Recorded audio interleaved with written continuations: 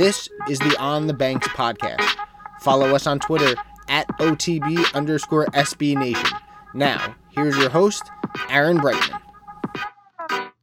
Welcome back to the On the Banks podcast. This is episode 88, also the second episode since longtime host Lance Glenn has moved on to greener pastures, so we wish him well. And I'm Aaron Brightman, your managing editor for On the Banks.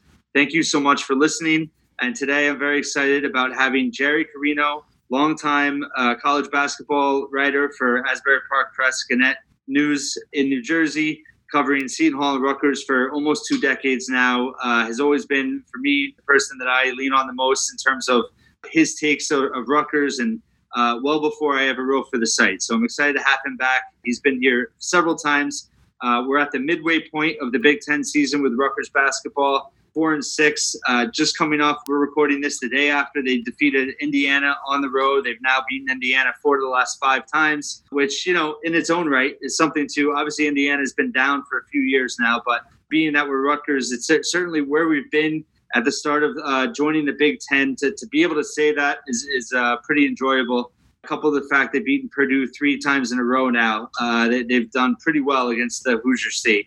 But just talking about what's ahead, we think they're going to play Michigan State on Thursday. It's obviously set, but Michigan State has been on pause for the last almost 3 weeks now. Practice today, Monday, for the first time in over a week and a half. Tom Izzo said he expects the team to play. It was not a full team practice. They have held individual workouts and conditioning and stuff throughout this break. But it's certainly an opportunity for Rutgers to finally get off the schneid against Michigan State. They've never beaten the Spartans and have come close several times. Obviously, were embarrassed in East Lansing earlier this season, which really got this losing streak rolling that after the emotional loss to Iowa. So this is a big game for many reasons. Just wanted to briefly mention, obviously, we're in the middle of a global pandemic still, but a little bit of signs of normalcy. Some of the Olympic sports are starting to get back in the Big Ten. There's been some announcements in the last week. Men's soccer and women's soccer, which obviously had their seasons postponed in the fall, are going to have an abbreviated conference-only season kicking off in February.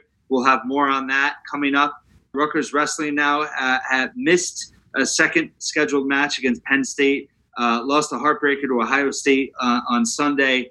We'll have more coming up with that coverage this week about where they are, but some encouraging performances.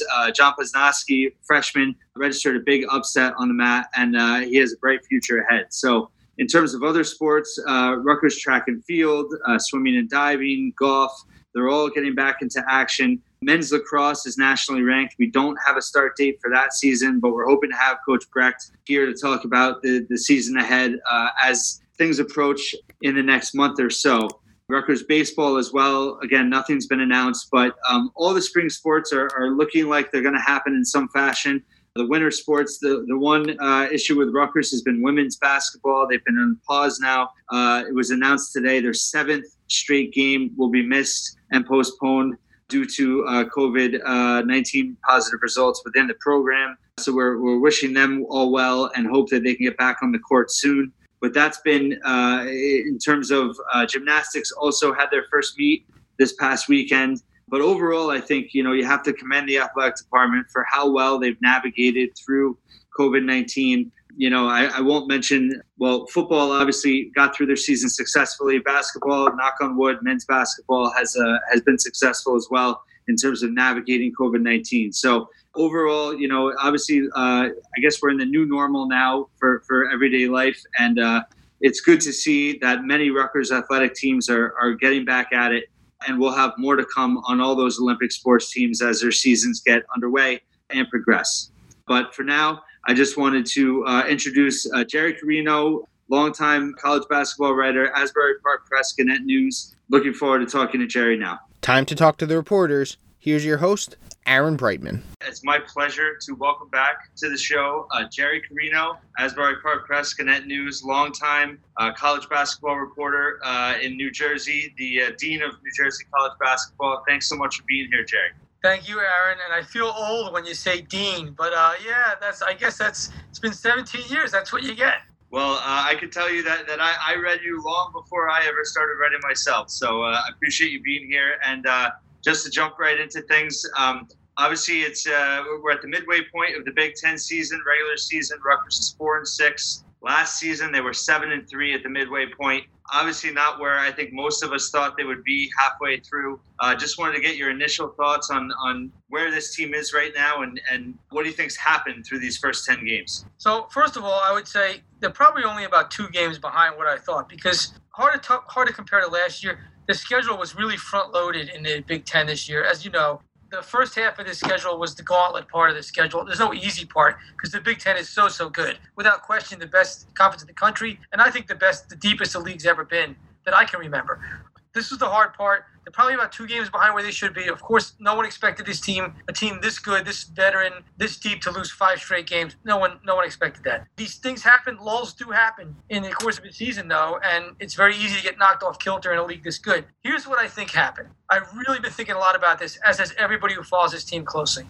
Geo Baker is the heart and soul of the team, right? We all know that. He's been here the longest. He's the captain. He's the leader. He's the point guard. And when he gets hurt in the opener and goes out, they have to reinvent themselves a little bit, okay? So they do that with other guys dominating the ball. And then it works, right? They get hot. They're shooting well. They're clicking. The matchups probably were very good in that run.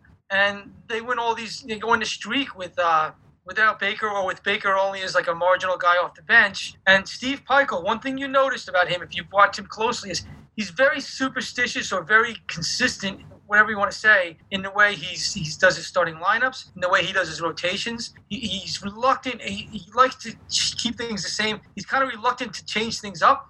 And so things were going well, and he didn't change things up. And then things started to go bad, and he still didn't change things up. And I think he was sort of saying, well, this was working, let's keep it working. And then he came to the rationalization, I think, and we all kind of came to this rationalization that, look, Baker is the guy who the ball's got to be in his hands and the team has to run through him. You got to trust him. And Steve did that against Indiana, and it made a world of difference. I know there was all this talk afterwards about the defense, and the defense was good. But to me, what I saw was a defense that was sparked by the offense, because it's hard to play 40 minutes of great D when the ball's not going in the basket. So now the ball goes in the basket because the shots were high percentage, because the passing was so good, and it all was connected, and it started and ended with Baker. So what I saw was Geo Baker getting empowered by Steve Pikiell, getting his groove back and getting the team back, and that's all really good stuff for Rutgers. Well, and I think that it's interesting, too, because if you can look at the Big Ten right now, and I think,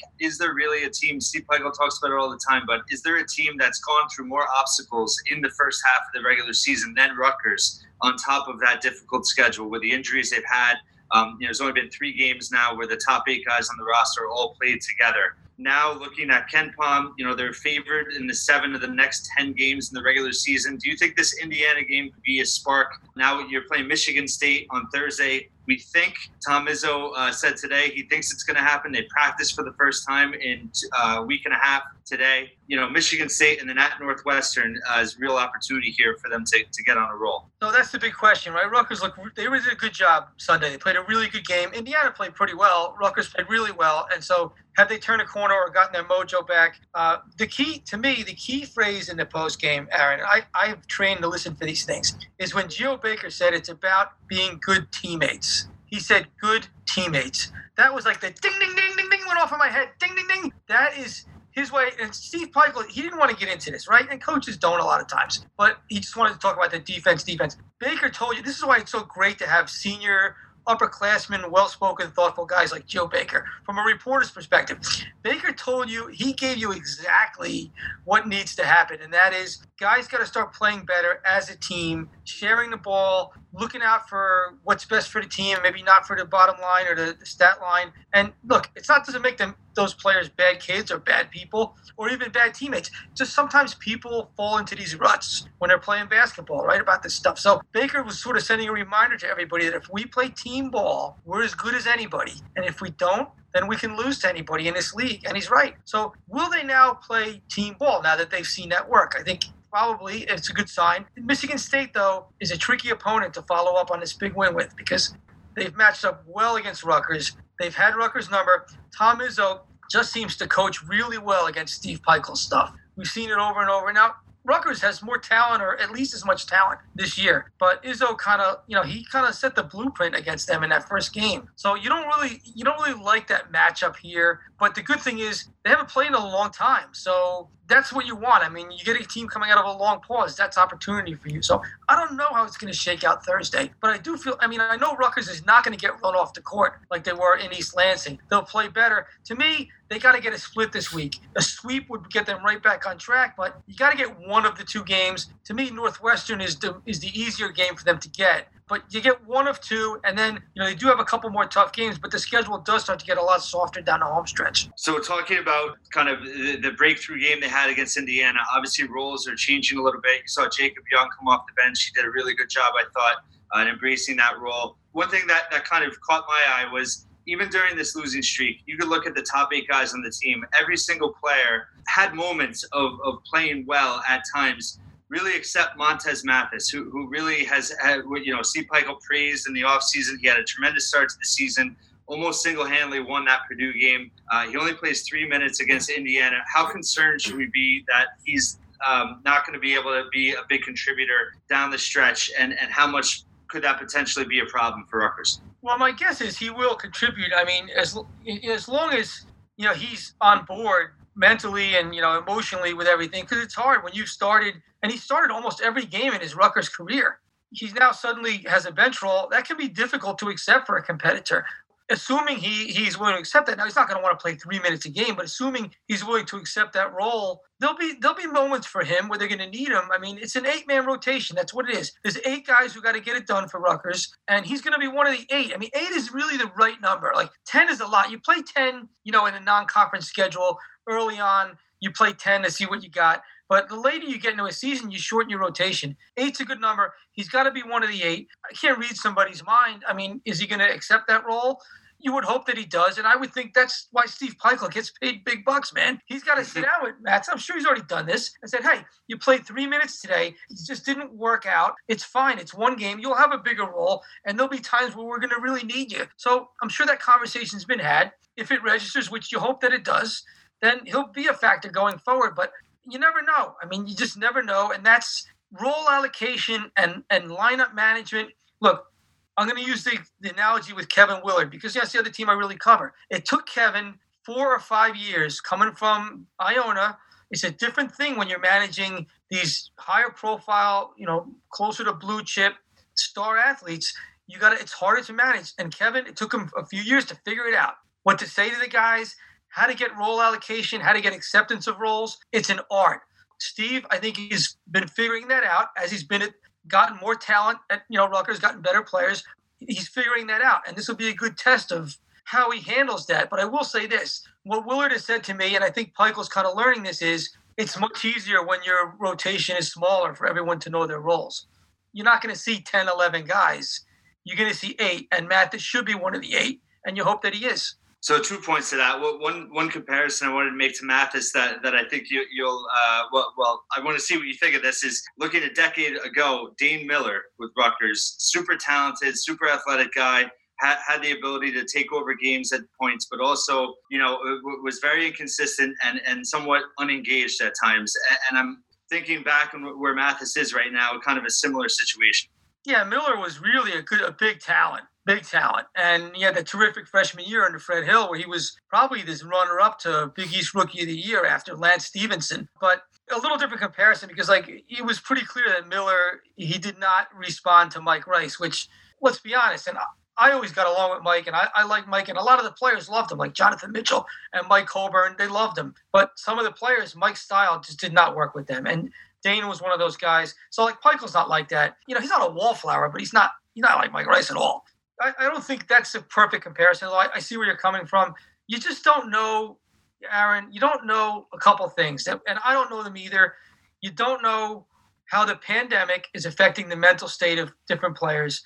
Different players could be affected differently. There's isolation, on the campus. I mean, just even getting that swab all the way up your nose every day. I mean, I had that done last week.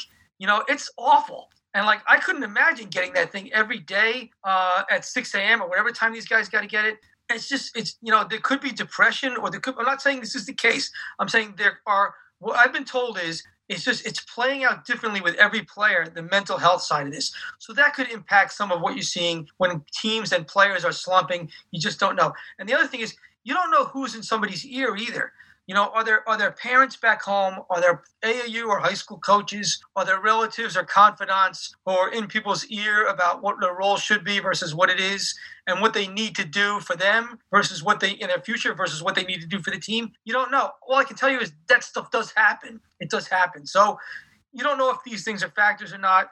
Were they factors with Dane Miller? Are they factors with any player now? I don't know. But there's sometimes more than meets the eye when someone is slumping. And sometimes it's just the shots aren't falling and they're down because of that. So I don't know the answers to these. But Steve Peichel does know. And he's going to have to figure that out, obviously. So you kind of scooped my question, but I had that on my list, comparing him to Willard, just in terms of your experience covering Willard through his career at Seton Hall and Peichel having a learning curve. And how much you think that has, he's always embraced being the underdog role. This team has always embraced the underdog role. This season obviously was very different. And when they peaked at number 11 in the polls, you can tell when we ask him questions, he's never comfortable talking about national rankings. He really is very quick to dismiss it. How much do you think, you touched on it some, but in terms of, aside from the whole COVID thing, which has obviously added a whole nother stress level, he talks about, waiting to get the results each morning. In terms of being in the Big Ten and having a team that is considered a top half team, how much do you think he's learned so far? How much do you think this season is going to benefit him in the long run? It's a great question, and it really is an important question. So when I compare to Willard, first of all, Peichel came to Rutgers a lot more established in his coaching regimen, his ways, than Willard did. He was older, right? He was 15 years older than Kevin when Kevin got to Seton Hall. He had won a lot more as a head coach. Peichel did. So he knew what he wanted, I think, and he knew how to coach as a head coach, how to run a program a lot more than Kevin did. Kevin had to learn a lot of that on the fly. He only had 3 years at Iona under his belt. So that's different. But what's similar is there are major changes when you go into this high-profile Big Ten, Big East, high major level. One of them is the scrutiny and the attention, the spotlight, the brightness of the spotlight is one thing. And the other, as I alluded to earlier, is you're dealing with a lot more when it comes to expectations of players and the people around them than maybe, lower major players who aren't convinced that they're going to have a 10-year pro sports career and that what they're doing on the court now has to get them there. That's different at Stony Brook and at Iona than it is at Seton Hall and at Rutgers. So there's ego management there, expectation management. But going back to the first thing regarding expectations and the spotlight, yes, no question. And Peichel especially is, this is his fifth year at Rutgers, so he knows the spotlight stuff. But the expectations, that's new. There were no expectations here his first 4 years. Even last year, the expectation was what? They'd get to the NIT and have a winning season? Right. They blew past that. So, this is the first year that Steve Peichel has had expectations coupled with the very large spotlight of the Big Ten level. And this is new territory for him. And so as someone I've talked with him more than probably anybody else, right, in the media, and I have noticed that he does seem to be having a little bit of a tough time with the spotlight. Anybody would be. He was tired of answering questions during the losing streak about the losing. I understand that. But what surprised me a little bit was he seemed a little terse and a little defensive even after their great game against Indiana. So I think that's just part of him, having to figure out how to deal with all the scrutiny and expectations and criticism that he has never gotten as a coach before. And which a lot of it is really unwarranted, but a lot of it is just that's part of what happens when you're coaching at a high major level and your team's ranked 11th and they lose 5 straight games. It would happen to anybody. It would happen with any fan base. So that's something I think it's a lot of new territory for Steve. And he'll never say this, and nor should he. But I do believe he's trying to find his way through all this giant, stage and spotlight that he hasn't had. There's some of that. Do I think it's affecting his coaching? No, probably not. Do I think it's affecting the way he presents, in these Zooms we do with him? Maybe a little bit, yeah. We talked about the day-to-day life that the players have right now, but one thing I thought was during the losing streak, they didn't have any, their fan interaction right now is all social media, and we know Peichel doesn't like them to do that. And I wondered if the losing streak lingered longer because they never were able to get an emotional lift by playing at home in front of fans. Even on the road, they've talked about, kind of liking to be back against the wall on the road where, you're playing against 15,000 fans of the other team. They haven't been able to get any emotional lift outside of, being between the lines and kind of creating that own urgency on themselves. And I just wonder if this team would be farther ahead if that wasn't the case. Two things I was wrong about that I said in my preseason preview of this team, and there's still time for it to change. One of them probably won't.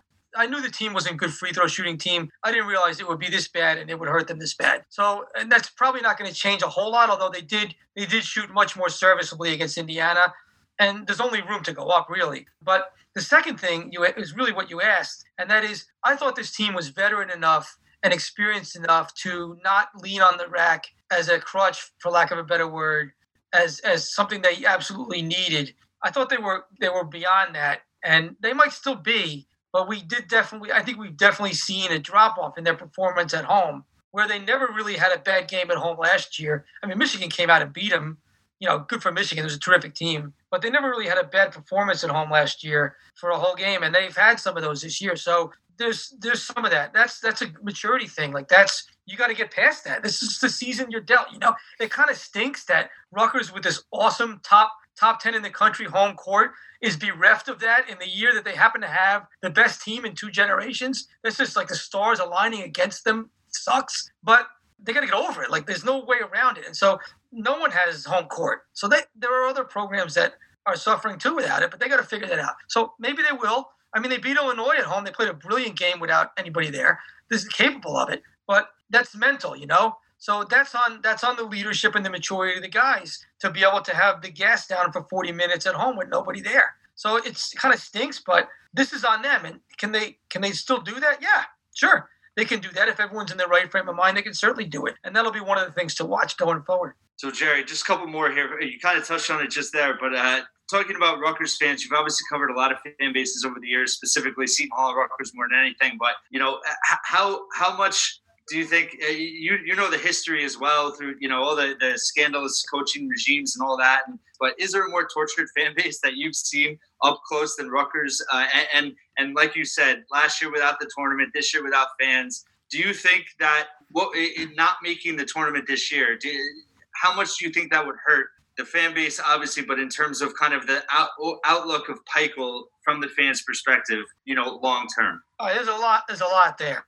Let me start by saying I love how the loyalty of Rutgers fans has to be second to none, because there really has not been much to root for in Rutgers basketball over a long period of time until midway through last season. And the fans still filled that building, and they're still there. So I want to first commend Rutgers fans by saying how incredibly loyal they are. And that's a wonderful thing. I will say that there is like a doom complex a little bit in the fan base that manifests itself at times, which I guess any psychologist could understand, right? I mean, last year being the perfect example, they were going to the NCAA tournament, right? After they won at Purdue, they might have been like an 11 or 12. They were going. And the freaking thing got canceled. And then your season opener and Baker comes out on crutches. I mean, I get it. There's a doom complex. But what I would say is, there's a lot of season left and things can change real quickly. I still think Rutgers is going to make the NCAA tournament. They have to just I think if they get to 10-10, which would mean 6-4 back end, they're getting in. If they go 5-5 in the back end and finish 9-11, they got a decent chance, depending on, they'll need a little help. The biggest thing for Rutgers is, and this is where the doom complex comes in, they have to get the games in. If Rutgers has to do a 2-week pause, it could be fatal for them. They got to get the games in. They got to play those games on the back end that they should win. And the way the Big Ten schedule, and the Big East is like this too, the way they're built these schedules, there's no room to make up many games. Maybe 1, maybe 2. If Rutgers loses 2 weeks worth of games or if they have teams cancel on them, they're going to start running out of room. And if Rutgers has to lose, if they miss 2 or 3 games against teams they should beat, that could be an absolute killer. So the doom thing, that's what I would worry about. I think the team will win enough if they can play to get in the tournament, but I would be very concerned about those things that are out of everybody's control. Like, it would just be the crappiest thing ever if this team started to play well again, wins a couple games, beats Minnesota, beats Michigan State, and then has to scratch a couple games, and then can't get to 9 or 10 or 11 conference wins. That would be terrible. I would be worried about that if I was a Rutgers fan, because now they put themselves in a position, like Baker used the word hole after the game. He's right. They're in a hole. They can climb out of the hole, but they got to get a chance to climb out of it. So I would worry about that. I still think they will make the NCAA tournament if they get to play out their schedule, and they're good enough, and I think they have come a long way in this last game toward fixing what they need to fix. You want to say if they don't make it, I don't really want to deal in hypotheticals like that, but I will because I love you. You guys do great service to the fans with your website and your podcast. If they don't make it, it's going to be crushing because this was the year, right? I mean, they were 11th and this team is good, and there will be bad circumstances, but it'll be devastating. But I don't think anyone should. There's no you're not going to want to push Steve Peichel out or lessen his leash. I mean, look at what the guy's done.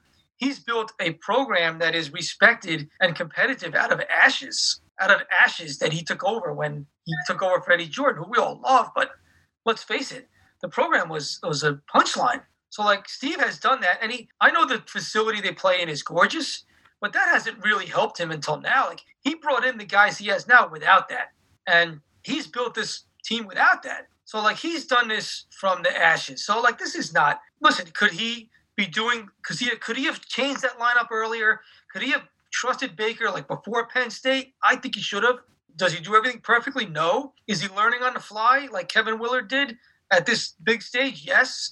Rutgers fans got to give him a little latitude in the big picture. In the small picture, it's certainly everyone should, and rightly so, expect this team to get in the NCAA tournament and be very disappointed if they don't. I still think they will. And what I would say to Rutgers fans is hang in there. Your team is very good, finally healthy, and there's a lot of ball left, God willing. So you do have a lot of things going for you. I agree with you, and I think continuity-wise, they have a real chance now here to establish that for the first time this season. Playing off the Doom complex, my biggest concern, I agree with you. I still think they're going to make the NCAA tournament. I think they're still going to pull it together. My biggest concern, to be honest, is will there be an NCAA tournament again? Will there be conference tournaments? Say they are 9-11 and they're still playing. There's the Big Ten tournament, or what if that gets canceled and you don't have that chance? Plus, do you think? So my last question is, how confident are you the NCAA tournament will happen again? I know financially it has to happen, but just with COVID, the way it's going right now, and in terms of conference tournaments too, how do you think that whole thing will play out? First, a disclaimer, and that is I was wrong about a lot of stuff last year. I did not think COVID would cancel anything, and I was totally wrong. Like a lot of people, but I was wrong. I can only control me. I was wrong. So I want that to be the disclaimer here. You don't know in a pandemic what things could go sideways. That said, I will be shocked, floored if there's no NCAA tournament, because not only is the NCAA tournament critical for the sport, it's critical for college sports. Like that NCAA tournament, people, yes, there are people who get enriched by the NCAA tournament, yes, but that NCAA tournament funds all these other sports that aren't football, all of them. It funds all the championships. It funds all the other sports in the department. So, like, you ask any baseball coach, you ask any hockey coach, any soccer coach, track coach, they're all rooting like hell for there to be an NCAA tournament. And that's how important it is to the fortunes of every college sport, not football. So, for those reasons, I believe that they will do whatever it takes to have an NCAA tournament. They will bubble it. They will move the dates if they have to. They will have an NCAA tournament. I do not think they should have conference tournaments, Aaron. I think conference tournaments are asking for trouble because right now, the way the schedule's built, Rutgers' last game is March 6th, I think, 5th or 6th. And then the Big Ten tournament is scheduled to start like 3 or 4 days later. That's not enough lead-in time. So, and then it ends on, a Saturday or Sunday? And then the NCAA tournament starts 4 or 5 days later? There's not enough time built in there. So, my biggest fears are twofold. One is that they enter this Big Ten tournament without a sufficient amount of isolation time to make sure everyone's clean, and there's an outbreak during a Big Ten tournament. And if that happens, it screws up the Big Ten tournament if a team has to scratch, especially if it's a prominent team, and it screws that team and maybe more teams for the NCAA tournament. What if Iowa or Michigan, comes down with COVID in the semifinals of the Big Ten tournament. Then you can't finish the Big Ten tournament. Then they can't play in the NCAA tournament. That's a freaking disaster. So to me, you got to do one of two things. You got to either build in a full week heading into the Big Ten tournament, so everyone's isolated and tested and totally clean in a bubble, or you got to scrap the Big Ten tournament, finish your regular season, maybe add an extra day or 2 or 3 to get an extra game or 2 in, and then give teams a long enough run up to the NCAA so if a team, there's no outbreak heading to the NCAA tournament. I'm very concerned about that. So I would, and I say this for all the big conference tournaments, the Big East, I would not have them. Now, I'm not the broker with TV who has the time slots set and is trying to make TV money. You're not going to make any fan money off these conference tournaments. Fan money is in ticket sales, but to me, they got to go, and I would focus on doing everything in your power, finish as much regular season as you can, and then make sure the NCAA tournament goes off without a devastating scratch. And to me, that's what the focus should be. Those are great points, and I think that is also the question. If the NCAA tournament, obviously, let's say it does happen, how many high-profile teams get knocked out from COVID before it even happens, and then does that question the integrity of the actual tournament this year? It would. If they do it right, though, and if there's enough lead-in time, the answer will be no teams will, because that's what a bubble does. Like we saw it with the NBA. The NBA had several weeks in that bubble before they played the first game, right? And they never had any disruptions. So, like, they're not going to have 3 weeks in the bubble before they start the NCAA tournament, but they need at least a full week. At least seven days isolation before they start the NCAA tournament, and then chances are pretty high that they can get through it without a scratch. But as it's set now, teams are wrapping up their conference tournaments on Saturday, Sunday, and then the ball goes up on Thursday, Friday. That's not enough time. You need a couple more days. So I'd like to see the schedule get changed. Well, hopefully, Jerry, we'll talk again when we're getting ready for Rutgers' first NCAA tournament appearance in 30 years. And we'll have that to look forward to, hopefully. So hopefully you can come back for that. And you said you were wrong several times in this podcast, but I want to reiterate how right you are so many times, too. So thank you for everything, and I appreciate all your insight. Thanks, Aaron. And hopefully, like I said, as someone who wants to see the teams we cover in the NCAA tournament, hopefully I'm right about that big prediction. Thanks again to Jerry Carino for joining us on the podcast. I have to say that was a pleasure for me. I've gotten to know Jerry over the years covering Rutgers, and he's always been gracious with his time and just his guidance for me running on the banks. So obviously happy to hear his optimism. I do feel the same way. I think that Rutgers is going to figure things out. I think, the biggest concern is just things that they can't worry about, can't control, which is COVID-19 and how that's going to, how the rest of the college basketball season as a whole will play out. But thanks again to Jerry. I will say, as Rutgers fans, we're 4-6 going into the second half of the season. It's been a roller coaster ride already, being ranked most of the season and having this 5-game losing streak. And I think it's going to be a roller coaster down the stretch as well. I think that this team obviously has the experience. They have the talent. We know that if they're fully committed on the defensive end, if they share the basketball offensively, basically, let's be honest, if their heads are straight, this team is going to be able to do what they still wanted to do entering the season, and that's break this 30-year NCAA tournament drought. I still have full confidence they will, and I hope that Rutgers fans still believe that they can do it. This week is a big one, Michigan State and Northwestern. So 2 wins this week will put them right back at 500 with a chance to play Minnesota at the rack next week. And as bad as this 5-game losing streak was, they're a half a game out of 7th place. So I think finishing in the top half of the Big Ten is certainly still realistic, and I still think they will. So thank you for joining us. Appreciate all that read On the Banks on a regular basis, and be well and stay safe. Follow On the Banks on Twitter at @OTB_SB Nation and subscribe to us on Apple Podcasts. Just search On the Banks Podcast.